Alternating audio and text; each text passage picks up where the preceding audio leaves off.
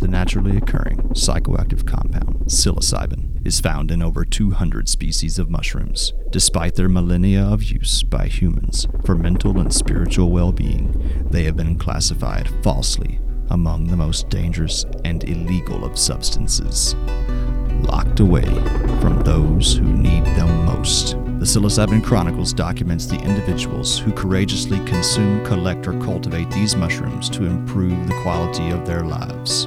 Won't you join us as we welcome the return of psilocybin?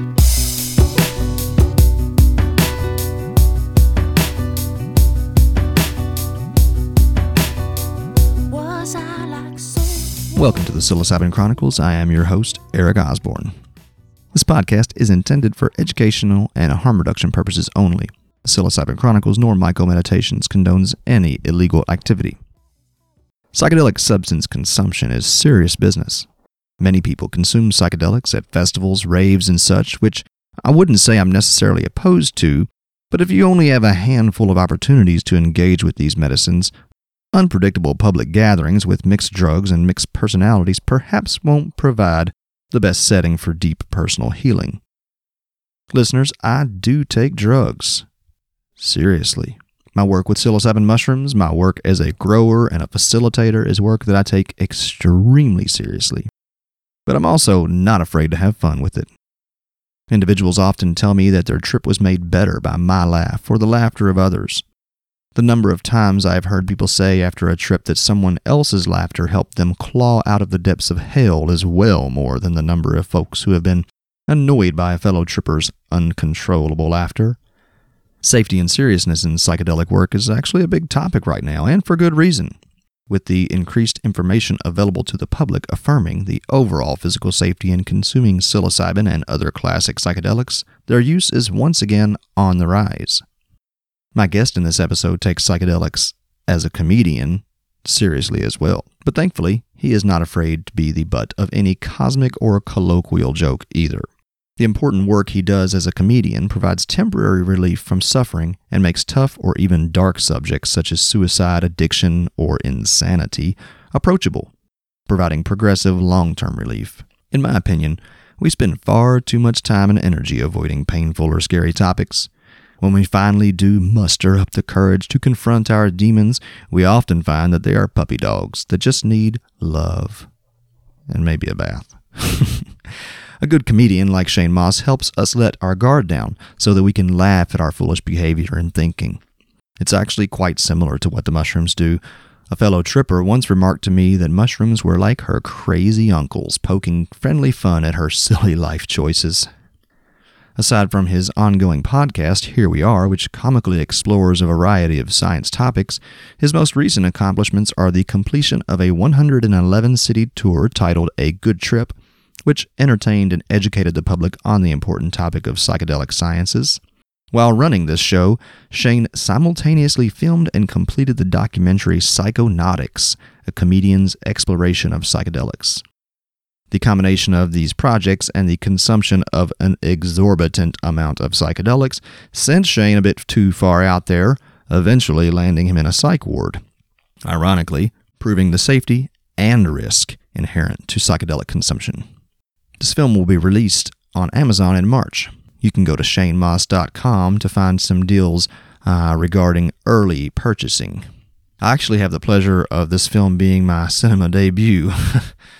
In reality, I'm pretty nervous about how it might be received. I've already been criticized as not being serious enough, which the irony of having always been considered the serious one in every other profession or relationship I have been a part of does not escape me. Here I am, some self-taught psilocybin expert from the hills of Kentucky, sandwiched between Rick Doblin and Dennis McKenna. In the film, Shane and I picked wild psilocybin mushrooms and ate them on camera. The mushrooms just so happened to be up when Shane was in town with the camera crew. We weren't even going to talk psilocybin, just Amanita muscaria for the documentary. But with so much psilocybin available, we decided to do what we did in our carefree days with psilocybin mushrooms, and we ate them in the park, recreationally. Only these we ate fresh, which is not how I generally eat mushrooms. I mean, sometimes, of course, but not typically. Fresh, by all means, is best. That's not what I'm referring to. Overall, I feel that mushrooms are best utilized in a low sensory input environment. Basically, secluded in nature at night is my personal preferred method and how I believe we get the most out of the experience. But that's one of the things, if not ultimately the thing, that I love most about psilocybin. Its safety and versatility. You can eat a couple of grams of mushrooms and have a beautiful day in the park or the beach or the forest. Or you can eat a fistful of mushrooms in the darkness and travel to dimensions outside of this galaxy by going within your own body. Just carefully plan the where, when, and with whom of your mushrooms before eating them. They are safe, exceedingly safe from a toxicology standpoint. But psilocybin is no joke, and if you are a caretaker of someone on mushrooms, you must know that at any moment, a trip can do a complete 180. Mushrooms, especially in the hands of the inexperienced, can in the matter of minutes go off the rails. Shane and I are, slightly more experienced than the average citizen. We've been eating high doses of mushrooms solo and in groups for the past 20 years. Anyway, I've got critics, some of them who now lead mushroom circles with disturbingly little actual psilocybin experience. Some of them insinuate or directly state that I do not take the work seriously enough, or criticize that I am not a certified therapist or an indigenously trained shaman or a blah blah blah blah blah. My friends, these borrowed labels only scratch at the door of the psychedelic profession. We need new words to describe the individuals who work and the tasks they perform as facilitators of the psychedelic experience. It is an ecstatic dance of mind, matter, and emotion. More often than not, in this invisible workspace, our most valiant efforts, our most heroic accomplishments go completely unnoticed. And for this, I am grateful. What better way to stay humble than having few or no witnesses to the moving of mountains? And after these mountains are moved, only an evaporating, translucent trail leaves a trace that these events even occurred. The transformations that I have experienced and been a part of can in truth be called miraculous.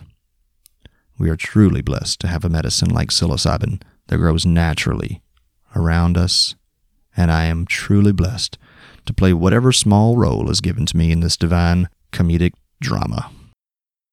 Though let me also warn you that you better bless yourself with the counsel of an expert and a strong sense of self-preservation if you are going to go hunting wild psilocybin like Shane and I do in his documentary. There are little brown mushrooms out there that can kill you with great misery, and no amount of thoughts and prayers can perform the miracles of positive species identification. Apart from his previously mentioned accomplishments, Shane has just started a new U.S. tour called Stand Up Science, which, as you have probably already imagined, combines science and humor by bringing scientists and comedians on stage together. You can see his upcoming dates and locations again at shanemauss.com. Won't you join me in welcoming Shane Mauss to the Psilocybin Chronicles?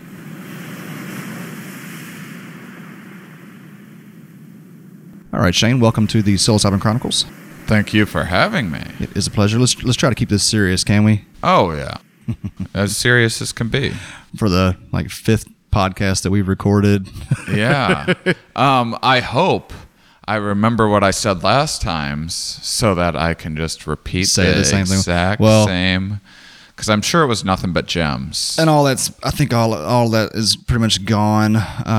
It's like on the Patreon. I took down all the old Myco Meditations podcasts. So this is brand new Psilocybin Chronicles, completely different than what we did before. So it'll all be, well, maybe not all, but a lot of fresh stuff here. So tell us, Shane, this is a question I've been interested to hear your response as many times and as many people as you've done psychedelics with. Yeah. If you could consume psilocybin mushrooms with anybody through time or history, who would that be and why? Well, there's a temptation to give them to evil people or something to see if they'd be they'd change their ways or something, but maybe they would just be better at what they do.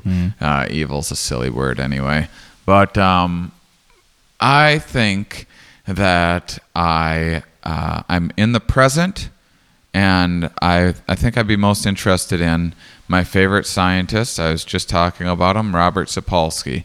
I think he's the coolest guy ever. I online, there's one of his Stanford classes on human behavioral biology. I watched that whole class, thought he was the best lecturer I'd ever seen. He's just really funny, really cool, super wise, and his work is so important to our day-to-day lives.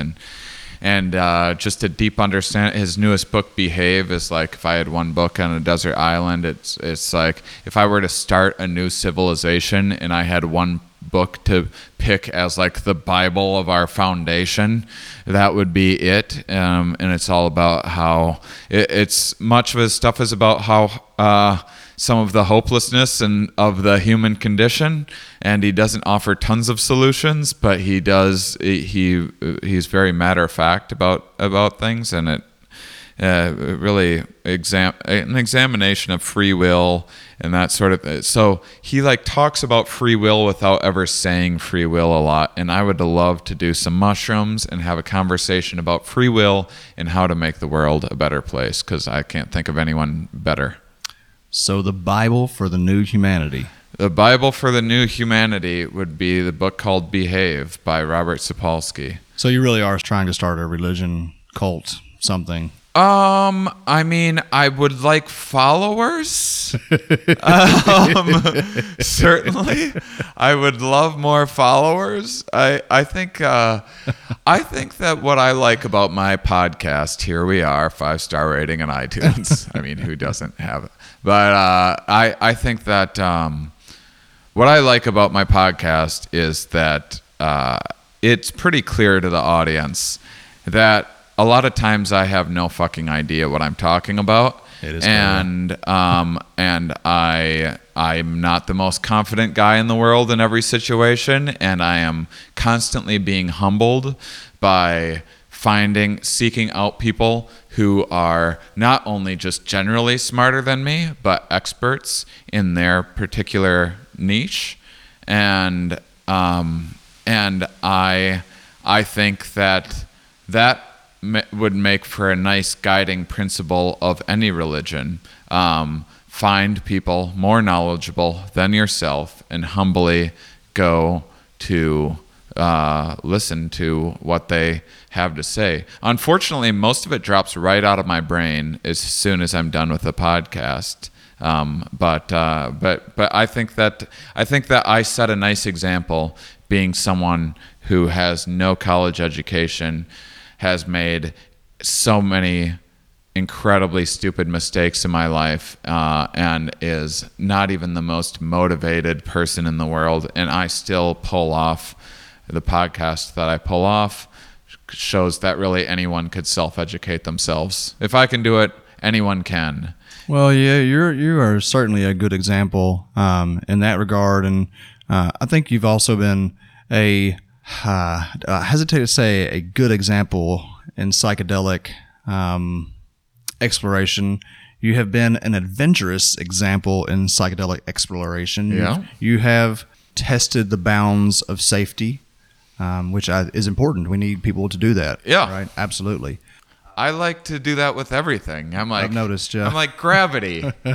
Is it really that big of a deal? And it is. Gravity is sure shit. And so one of the things that you have illustrated or have explored is the safety of psychedelics. And so, I think you are an expert in this. How safe is psilocybin? I think psilocybin's really safe. I think that if you're bipolar like myself, or at least as they tell me, I think that you run the risk of rather than destroying your ego, developing a bit of a messiah complex, and I know what that feels like, and so being able to measure your own grandiose ideas against reality, I've been thinking so much about this lately, because I think that we have to be able to build these mental models of the future that are better than what we have currently and show like a clear path forward to improving our lives and the lives of others around us. But a lot of the mental models out there are like, well, when I win the lottery, and that's a delusional mental model because you're not going to win the lottery. But people are like, well, when I buy a lottery ticket, at least I get to think about what it's like to do that. And I think, but can't you just think about what it's like to be a millionaire without buying the lottery ticket? And if someone's like, no, they can't, then buying a lottery ticket does something to a part of your brain that makes you actually believe on some level of your perception, on some level of your conscious or unconscious awareness, that buying lottery tickets is a valid path toward a better future. And if you believe that, you're delusional. And I think that mushrooms can do the same thing. I think masturbation can do the same thing. I think building these mental models of like, I'm going to have 5 women and blah, blah, blah, I think it can make you undervalue what you already have, and it can just fuck with your head and create that separation between where you are and where you want to be. And I've had grandiose ideas on mushroom. Now, at the same time, I live a pretty fantastical life outside of, if you take my economic situation out of the evaluation of my life is really quite incredible. And so it is easy for me to be like, is mushrooms real? Am I really that important of a figure or a communicator? And so I really have to check that. So I think a lot of people, like I like to joke about the people that talk about ego deaths tend to have a big ego about bragging about their ego deaths, right? And so I think that's where integration is exceptionally important for people. So, but what mushrooms are absolutely good for is just the opposite too, because I think that where mushrooms show the most hope and the most promise is people form these mental models of learned helplessness, that they have, like, there is no clear way forward, there is no point in moving forward, there is no hope for a better future or bettering themselves. I think a lot of that's because we're measuring ourselves against people's social media and them putting their best foot forward and how glamour or whatever is portrayed. And I mean, I think Trump is kind of like the breaking point of the archetype of like I think he's like the MTV Cribs of presidents, and I think we're showing this trajectory where we had MTV Cribs and then that kind of fell out of favor, and now we're seeing like what like a king would look like in our modern age, and then I think that's falling out of favor as well. And I think that as that happens, we're becoming more in line with reality, and people are like, you just got to get a little better each day, be a little bit better version of yourself. And that's the lesson that you need to learn. And I think that's what mushrooms can do to break through. I think that's what that reset is about. Like, you were worthless yesterday because you had it in your head that you were worthless, but now you have this fresh start, right? And you can move forward in a positive direction, because unfortunately that's all you can do in life, is just try to make some element of your life a little better each day. And that is a troubling fucking undertaking and an impossible pace to keep up. Yeah, without some support. Right. Yeah. Well, you have so much insight into how to manage experiences, integrate experiences, but I don't want to stray too far immediately from the format here. So why don't you tell us about your pre-mushroom experience or perception of psilocybin before you ever consumed psilocybin? Had you heard of magic mushrooms, and what had you thought? Well, by the age of 15, I think, is when I I must have been 16 when I first smoked marijuana. I must have just turned 16. I think I first smoked it when I was 15, first got high when I was 16. And at that age, I was just like trapped in this prison of like, I hated authority, I hated school, I hated my parents, I hated any adult trying to tell me how to live my life. Mm-hmm. And I was looking to, fortunately it never occurred to me that I should look into like crack or heroin or anything like that to escape. It never, like, maybe I'll try this out.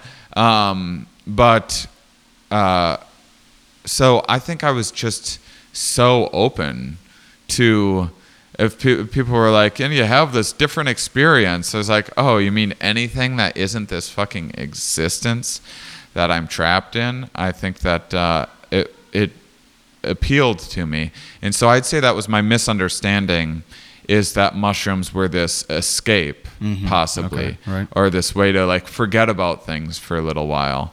And instead they are this it's almost an amplification of your condition, but a way of reevaluating things and seeing things differently. So there wasn't anything in terms of stigma that shattered my, when I first did like marijuana, I was like, this is what people are like worried about or thinking is, but I already had a feeling that like the DARE program and all that was full of shit. I would have done mushrooms and marijuana at an earlier age had I been popular enough in school to have it offered to me sooner. But I was a couple years behind the cool kids. So, yeah, I think in ways it was right in line with what I realized. Like, oh, it's a bunch of bullshit that authority figures try to say that this is bad for you. And in other ways, thinking about it as an escape or just a way of like partying or having fun or whatever, it was a wake-up call in terms of that. So your early experiences were not just a good time. You actually had some... They were positive. Right, but did you have some deep introspection and you knew there was more to this than just a party drug? Yeah. I also had a lot of laughs along the way too, but through the insights. I felt like for me early on, the insights were kind of indescribable. It was like I always felt like I was learning something, but I never really knew what, but I did just had a great fucking time. So when, I don't know, I guess if I feel like I know the answer to this question. Go ahead. Well, I was going to say, I think it made me break free of trying to fit in and made me more be my authentic self. That took a very long time. Okay. And that's, I would say that's not too much of a work in progress at this point. I feel like I am a hyper genuine person, almost to a fault sometimes. I find myself having to bite my tongue once in a while because I'll make shit real. I'll get real with people. But I can think of people in my life that I was at the time like maybe trying to emulate or something. And I'm forever grateful for mushrooms for making me break free of that. Yeah. That's a lot of what's been talked about this week too. Here with these guests. Shane's with us on a Myco Meditations retreat. This is the third one that you've done with us so far. Is that right? Fourth now. Oh yeah, fourth because there's two in a row here. So yeah, what is that? Can you talk a little bit about trip sitting here in these groups and what that's been like for you? Yeah, I go back and forth. I'm like trying to figure out how much I enjoy doing this and how much it makes sense for me to continue doing this. And, I worry about things. I worry about liability involved. I can empathize a little bit with your predicament where, like, when I first came here and I was tripping, I was like... the amount of control you had over the situation seemed a little suffocating to me because I was well experienced with mushrooms myself. I didn't really need the guidance as much as other people. And to me, I remember thinking, mushrooms fucking hate rules. Don't try to put rules into this. Yeah, and now, having seen, having taken more of a facilitator, right, I understand the responsibility involved, and I would worry about someone like, I just don't think that it would happen, but man, that's the worst fear, is like someone just happening to like decide to run into the ocean, or like all that stupid shit that like, it's not going to happen, but fuck if it did, right? God damn. Yeah, it's much more likely that on an off day someone would trip on a fucking rock or get a thorn hit by in a their fucking foot. coconut. I trust that mushrooms are really safe, but at the same time, shit, I mean, I got a lot of other things going on with me in life. I don't need the stigma of like some person having like some horrific insight that they weren't ready for and like taking it out on me, and like Shane Mauss said that mushrooms were a good idea and I did mushrooms and now I'll never be able to reality will forever be this slippery sort of thing, and I find my life to be unmanageable. But again, though, like even what you're talking about there, how many times have you seen people not come back from mushroom trips, or a mushroom trip have this incredibly negative impact on someone's life? I know. No, I mean, that's just the thing. It's not a legitimate concern. It's like, the negativity bias version of winning the lottery. Like it's not going to happen, but it happens sometimes. Right. And I think that I feel like I add a lot of value in the group sessions. And sometimes with me not tapping into these experiences, because I don't feel comfortable at this point in my life, most of that is just part of it is like because of the episodes that I went through, I feel like my family and girlfriend have been through. I just don't need them worrying about me and creating stress in their lives is the main reason why I don't do mushrooms here. But I feel a disconnect when I hear people's stories. It's a little more like hearing someone's retelling of a dream, where it's just like, cool story, bro. Like whereas like if I was eating mushrooms, I'd be like, yes, I know exactly what that wheel of spinning clowns meant to you, like. And I could hear them laughing in my head. Yeah. And whereas I feel disconnected from that, I like when I get to feel useful, but this isn't at the same time, this isn't about my ego.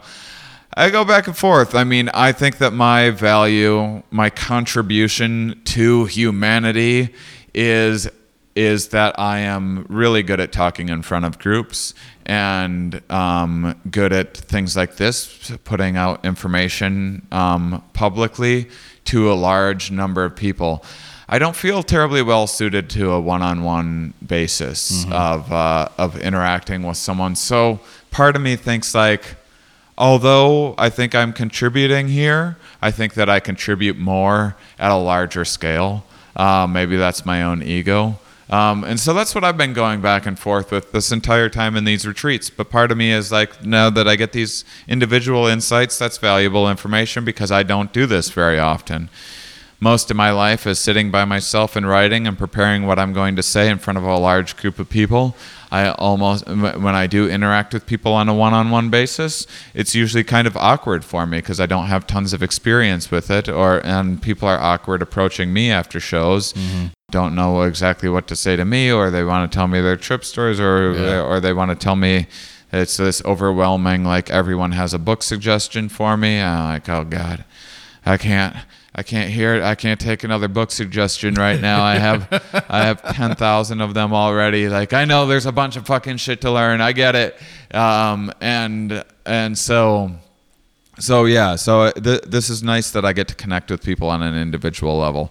Going forward, where am I going to create the most positive impact? I think it's at a larger level. But now, having been here, I can speak to the fact that I think that what you're doing here is a good positive thing.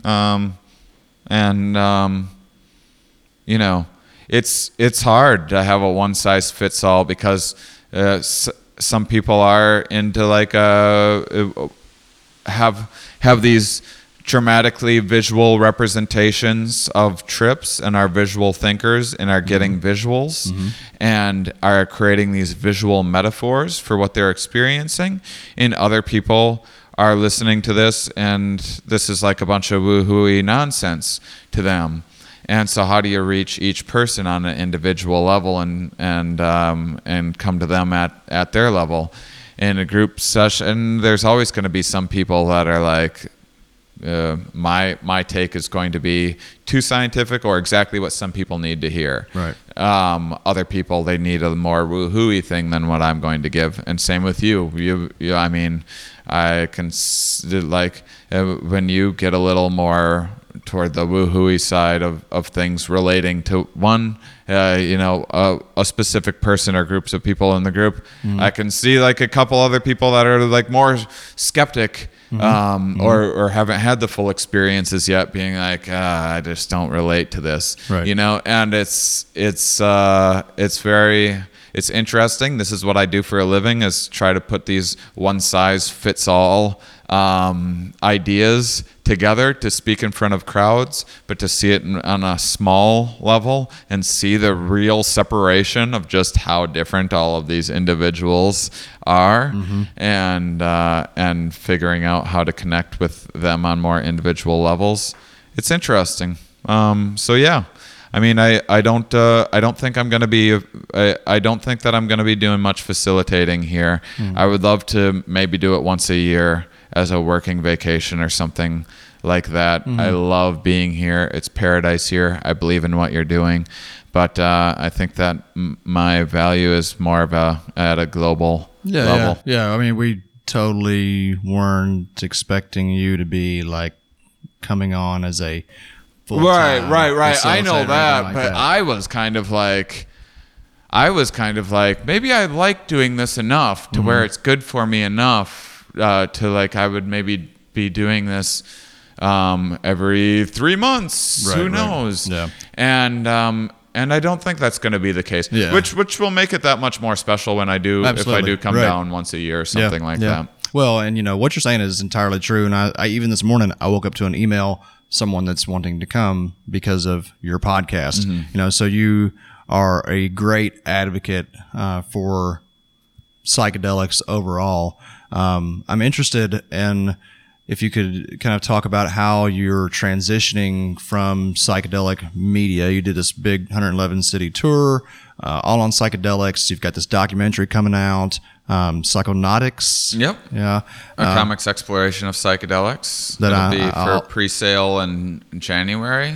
At the time you're listening to this, I imagine if you go to shanemauss.com, you can find information and probably get it, buy it, pre-order it on Amazon, which would really help me out, because the more pre-orders, the more it will be bumped up. Like when it's actually released, then it'll be bumped up into like the most viewed. Oh, so that's March, right? So there'll be plenty of time for this to be out. So there, it actually comes out early March. Yeah. But it's available for pre-sale early January. Right. So depending on when you're listening to this, there's a much chubbier version of myself in that documentary as well. Really? Have you lost some weight? I haven't noticed. Probably like 10, 15 pounds. Oh, okay. Being in Jamaica more helps. See, this is like you can understand why.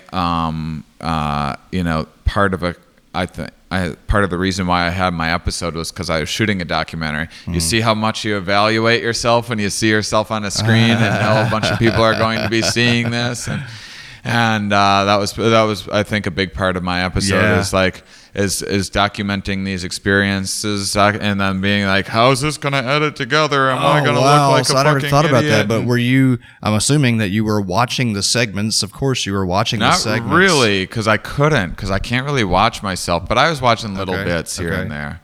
And we hadn't really started much of the editing process at the time. And there was too much of like, psychedelics are telling me that I'm going to be this communicator. Is that just my mind, or is this psychedelics actually? And like, is this thing going to blow up? Like, what's happening? Why are all of these big things happening? At the time, I had this really massive deal from, if I said the name of the company, everyone would know it, a huge production company. It doesn't get much bigger. To do like this psychedelic later, that's a whole long story about what the stigma that still exists and what it came up against. But at the time, it just seemed like, oh my God, this is like I'm really gonna be this like big psychedelic communicator. Do I even want that? And how am I going to look? Because it also showed me that I was going to go crazy. When I had ayahuasca, it said, you're going to go crazy. You're going to look like a lunatic to everybody, and it's going to get a lot of attention, and then you'll be able to calmly explain to people what actually is happening. And looking crazy is part of what will give you the voice, because then people will see that you're not actually crazy. Have you ever said this publicly? No. But that's part of what happened, and then that just it's like what happened. It's how the documentary starts. Yeah. And then it like proceeded to drive me insane, and I could not stop my mind from. I could not stop my manic thoughts. It made me go through it. It forced me into a psych ward, and it was all like a fucking Truman Show the whole time. It was like it was this staged fucking thing, but it needed to make me crazy for this. I have not mentioned this to you or anywhere else yet, and I'm saying this, hoping that you won't feel. I didn't want to say this to you because I didn't want you to feel any type of like guilt or worry or whatever. You've expressed, your compassion or empathy or whatever for some of the stuff that we've been going through. But I have recently, I started to think that some of my critics are going to use you as a way to attack me, saying that I'm having Shane Mauss down here who's not safe with psychedelics. He lost his mind on psychedelics, et cetera, et cetera, et cetera. No. And therefore, I think they're going to do this. But what I have thought and felt all along is that what you have ultimately done, and even before you had your break, I was thinking this, how you as a diagnosed bipolar, you have shown that psychedelics, I'm a little hesitant, can be effectively used by people in those conditions. Yeah. Bipolarism absolutely. Is one of the everybody's. Don't feed psilocybin to bipolar people. Oh, right? Are you kidding me? I wouldn't be alive today. I wouldn't be an alive bipolar person if it weren't for psilocybin. Yeah. Yes. I would be a fucking dead bipolar person, right, because I would have shot myself in the head a long time ago. Believe me, right. That's been many, many plans, a long time in the works, and psilocybin has gotten me through all of those times. And now, because of psychedelics, for the first time in my life, I have to take a pill every night so that I don't become too happy. That's like the position that I'm now, rather than chronic depression all of the time and constantly suicidal. Now I have to go, am I too happy right now? Uh-oh, I might be too happy, and it's, careful what you wish for. Right. But I would much rather be in this position than what I was since the age of 10 years old, which, that's only a few years before I did psychedelics, but it's an eternity when all you can think about is killing yourself every day. Right. And I mean, I don't think those people are going to come at me. That would be foolish, I think. Well, I think that I don't know. We'll see what happens, but I have this sense. We'll talk about that later. So anyway, where that leads us to quite effectively is what you envision for psychedelic therapy, specifically psilocybin in the future. Yeah, I mean, I think that I think that in the future, there will be, like, right now we got to be like, we're treating PTSD and blah, blah, blah, and this clinical thing.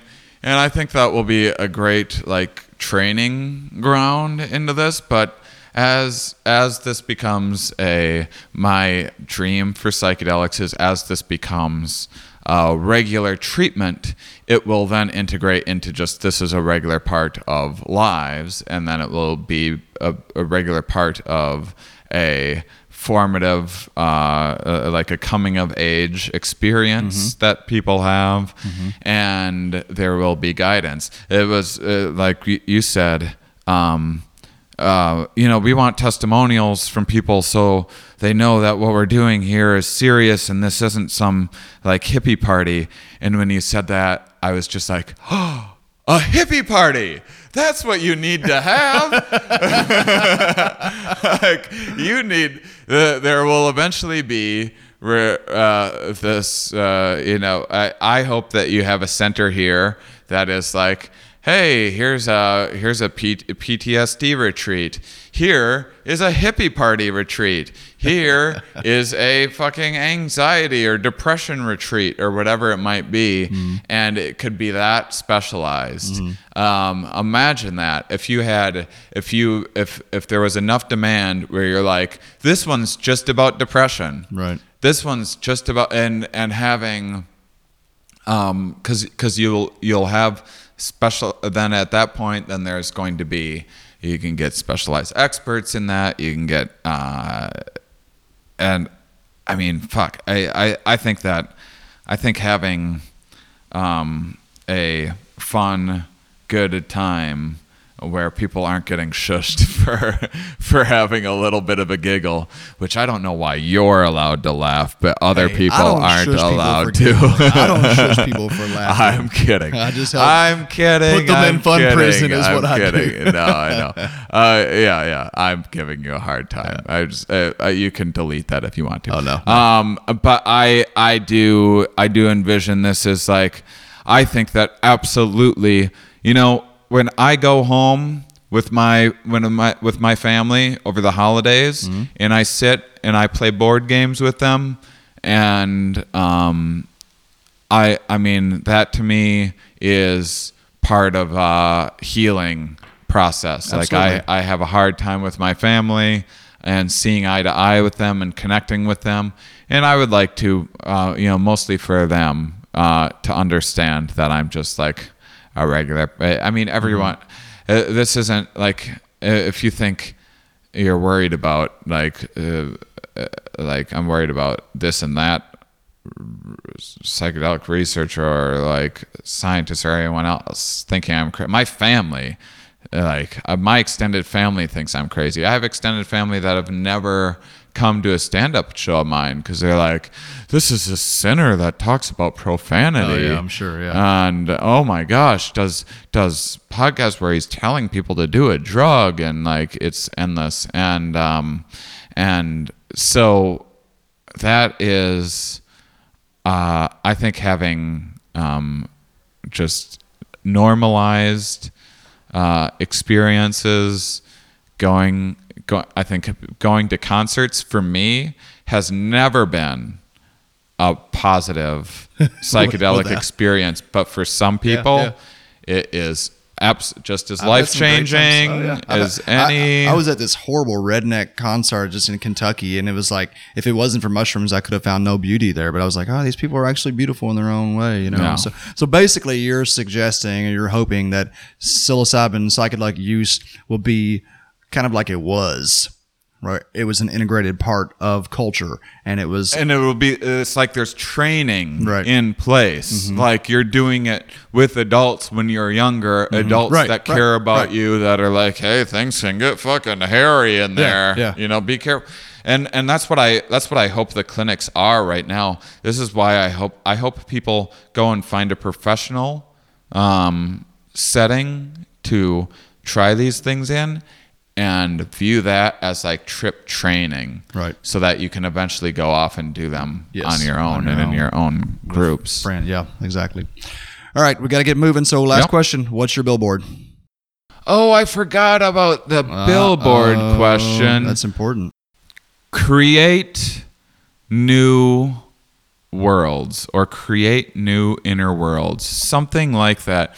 Because I think that just reframing the old adages of like expand your something with the term expand your mind has forever been stamped as like some hippie thing because they were saying it so much during the 60s. Right. But it's absolutely true. To expand your consciousness, to expand new possibilities of understanding, of ways forward. I mean, I think we had a fucking oil marketing person here. Like I'm not I'm sure like even some job like that I like don't value that much. Like great oil companies need more marketing.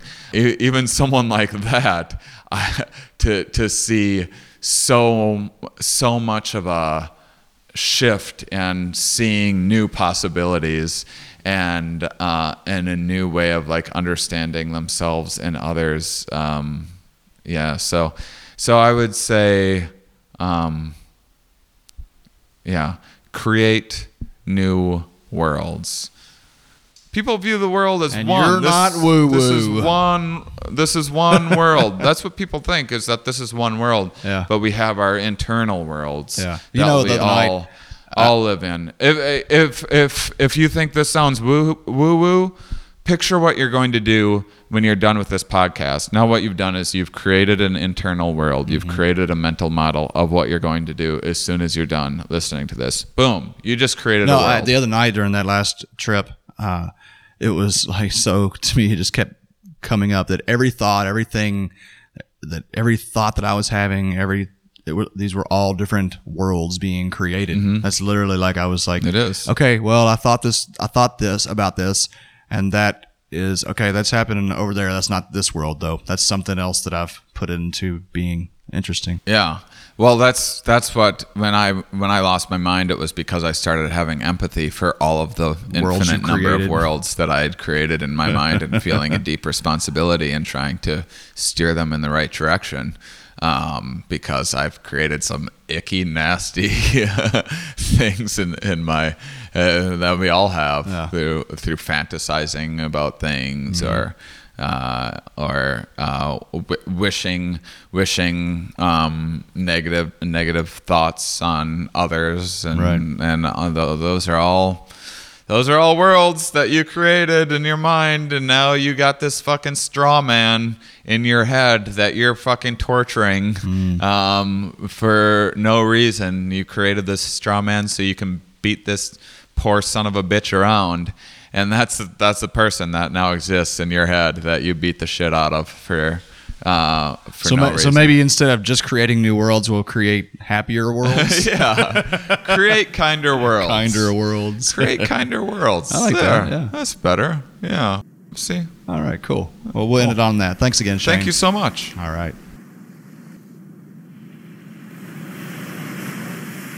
Listeners, I hope you enjoyed that rather strange conversation with a rather unique individual. Shane is often introducing me to great music, thinkers, and board games. His ideal tripmate, the evolutionary biologist Robert Sapolsky, is no different. He is an amazing individual indeed. There is nothing I can say to expand on his following ideas, other than my observations within the psilocybin space fall in line with his theory that free will is a farce. This is a conversation I would love to go deeper into with other psychonauts, but if it's just going to be a monologue, I'll pass the mic to Sapolsky.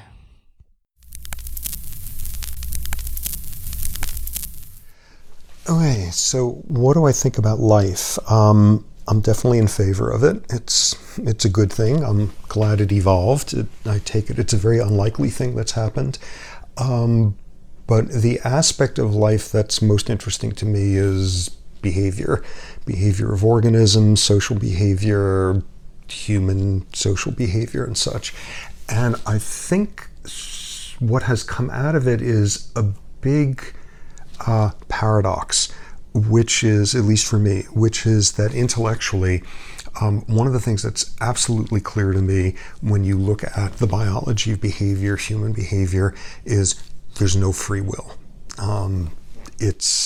It's an invention when you look at the number of influences on behavior from what your brain was doing 1 second before whatever the behavior is, to sensory cues that you're not even consciously aware of, to what hormones that morning have to do with it, to what your childhood was like, what your fetal life was like, your genes, the culture that your ancestors invented, the evolution of us as a species. When you look at all the pieces of that together, basically what the science of behavior has spent the last 50 years doing is every week or so coming up with a finding where someone would say, oh, I had no idea that had an influence on behavior.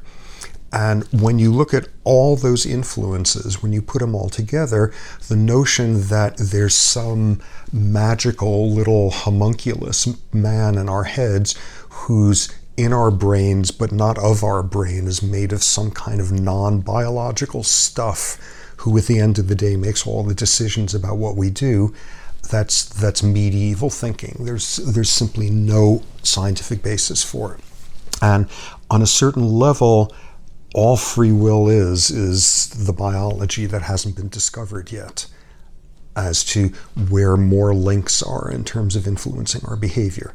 And experimentally, the easiest way of doing that is when you manipulate sensory information in people, or manipulate their hormone levels, or manipulate some biological variable, and their behavior changes, and they never even had a clue you were doing that. Okay, so when you think about that, I'm totally intellectually comfortable with the notion that there's no free will at all. And where the huge paradox comes in for me is I haven't any clue whatsoever what the world is supposed to look like if people actually started accepting that there's no free will. I mean, the easiest version is the one that comes to mind immediately, an easy, like unbelievably difficult problem, which is what do you do with the whole notion that crime and evil and guilt and punishment and criminal justice, and none of those concepts make any sense whatsoever if you're dealing with a biological model. And what are things supposed to look like with the people who, because they are biologically damaged organisms, do horribly damaging things to other people? How do we protect society from them amid completely getting rid of the model that we have right now around the notion of crime and criminality? So that one's going to keep people busy for a long time to come, but the reality is that one's the easy one. In some ways, the much, much harder one is, what do you do with a lack of free will? And to truly live that way, if somebody comes up to you and says, wow, nice lecture, or wow, nice shirt that you chose to put on this morning, or wow, what a terrific dinner you made, you're so good at. What do we do with our good traits? Because if we are purely biological organisms when it comes to our worst behaviors, it's the same thing with our best ones. And my gut feeling is, if it's going to be hard to convince people to think in a purely biological way when you're looking at murderers, it's going to be so much harder to think that way when it comes to considering our own sort of best behaviors. So what's very clear to me is I have absolutely no idea what's supposed to be done with that. The one thing I take comfort from is there are domains where we have learned to subtract free will out of it. If somebody is driving a car and they have an epileptic seizure, they've never had one before in their life, there was no reason to it, and they lose control of the car and they hit someone in the process, everyone these days say this is a tragedy. No one says burn this person at the stake. No one says this person was obviously dealing with Satan. Nobody has a intentionality element in it. It's just lousy, horrible luck of bad biology that happened at the wrong time. And we've been able to think that way for about a century, and society has not collapsed. So we're able to do that in some realms. So I'm at least a little bit optimistic that we can figure out how to get a little bit of blame out of when we think about the biology behavior. So what does this say about life? If it's going to be hard to think differently about when people are criminals, if it's going to be even harder to think about sort of biology when someone comes up and says, wow, you have beautiful cheekbones, and instead of saying thank you, you say, oh, well, my zygomatic arch here in terms of when my skull was formed, or this gene accounts for my eye color, to just think biologically.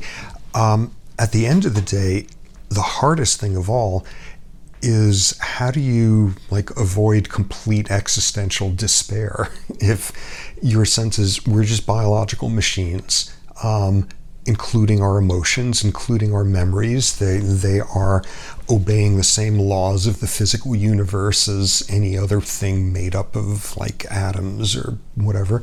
How do you avoid sort of the existential despair of what's this all for? And I sure don't have an answer to that. I have absolutely no idea what that should be. In terms of sort of the smaller versions of it, one worry with the existential despair is, so will people just run amok? There's no purpose. There's no responsibility. I'm just a biological organism. There's been a little bit of research suggesting that when you prime people towards thinking there's less free will, they cheat more on games. Because I'm not responsible. I don't worry about that too much, though, because there's another group of people who don't think in terms of responsibility a whole lot, or epic responsibility, which are atheists. And literature shows that atheists are just as ethical as theists are. Thinking there's no responsibility to a deity doesn't make people run amok. Deciding there's no responsibility because I'm a biological organism is probably not going to make us run amok either. But that one's trivial compared to just sort of the bigger issue of what's the purpose then if we're just biological organisms? And I sure don't know. I mean, in an everyday sort of life, if you really truly believe there's no free will, there's no basis for hating anyone. And if people really believed that, that would make life rather different. If you truly believe there's no free will, forgiveness has to play a role that's 1,000 times more dominant in life than it is now, or it even stops being meaningful in the sense that we use it now.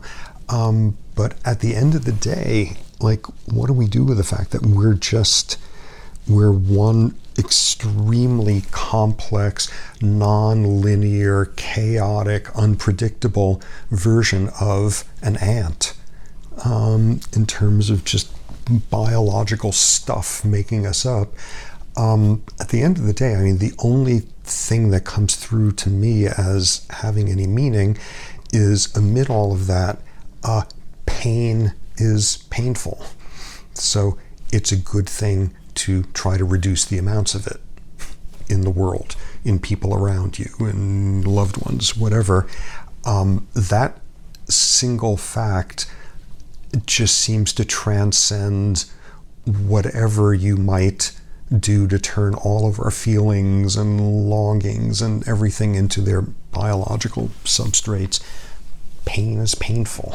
And even if we're all just biological organisms, that's a pretty dominating piece of biology.